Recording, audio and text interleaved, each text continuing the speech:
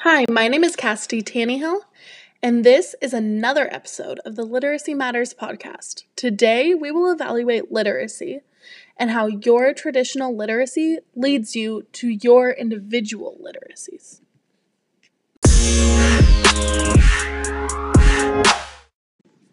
Today, we are going to talk about literacy and how we can define it. Traditional literacy is our ability to read and write, but in a more individual way, it can be anything you are passionate about or fluent in. Therefore, literacy is really hard to define because it's completely individual. Yeah, I never really thought about literacy as anything but reading and writing. But thinking about it now, I think that cooking and all these other types of things, they've really become a literacy to me. And they've helped me in other aspects of my life, like socially and just a lot of other things.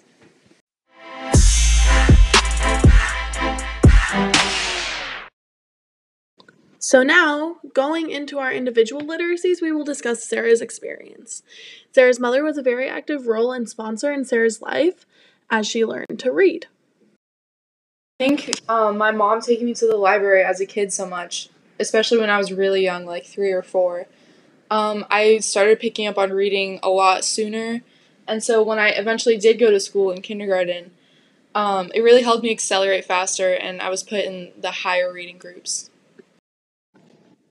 This example shows that the younger you learn things, the more opportunities open for you.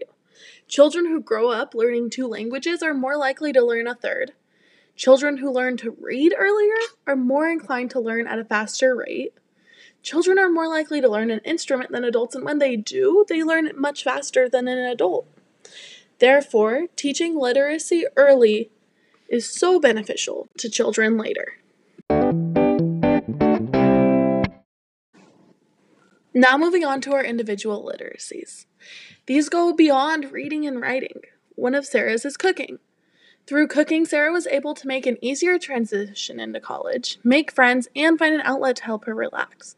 Our individual literacies stem from our traditional literacies, as most literacies involve ability to read or write and effectively communicate if you're working with others. To cook, you most often must read a cookbook. To play piano, you must read music. To be a part of a dance, you must communicate with your partner or the group you're in. Our basic literacies give us the ability to build our own, that get us into the things that we love.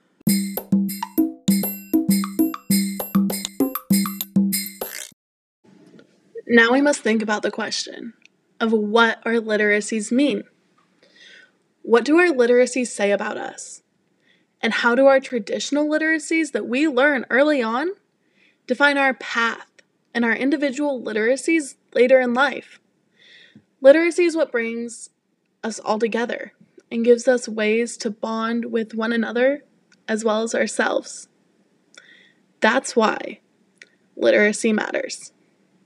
Signing off until next time, Cassidy Tannehill.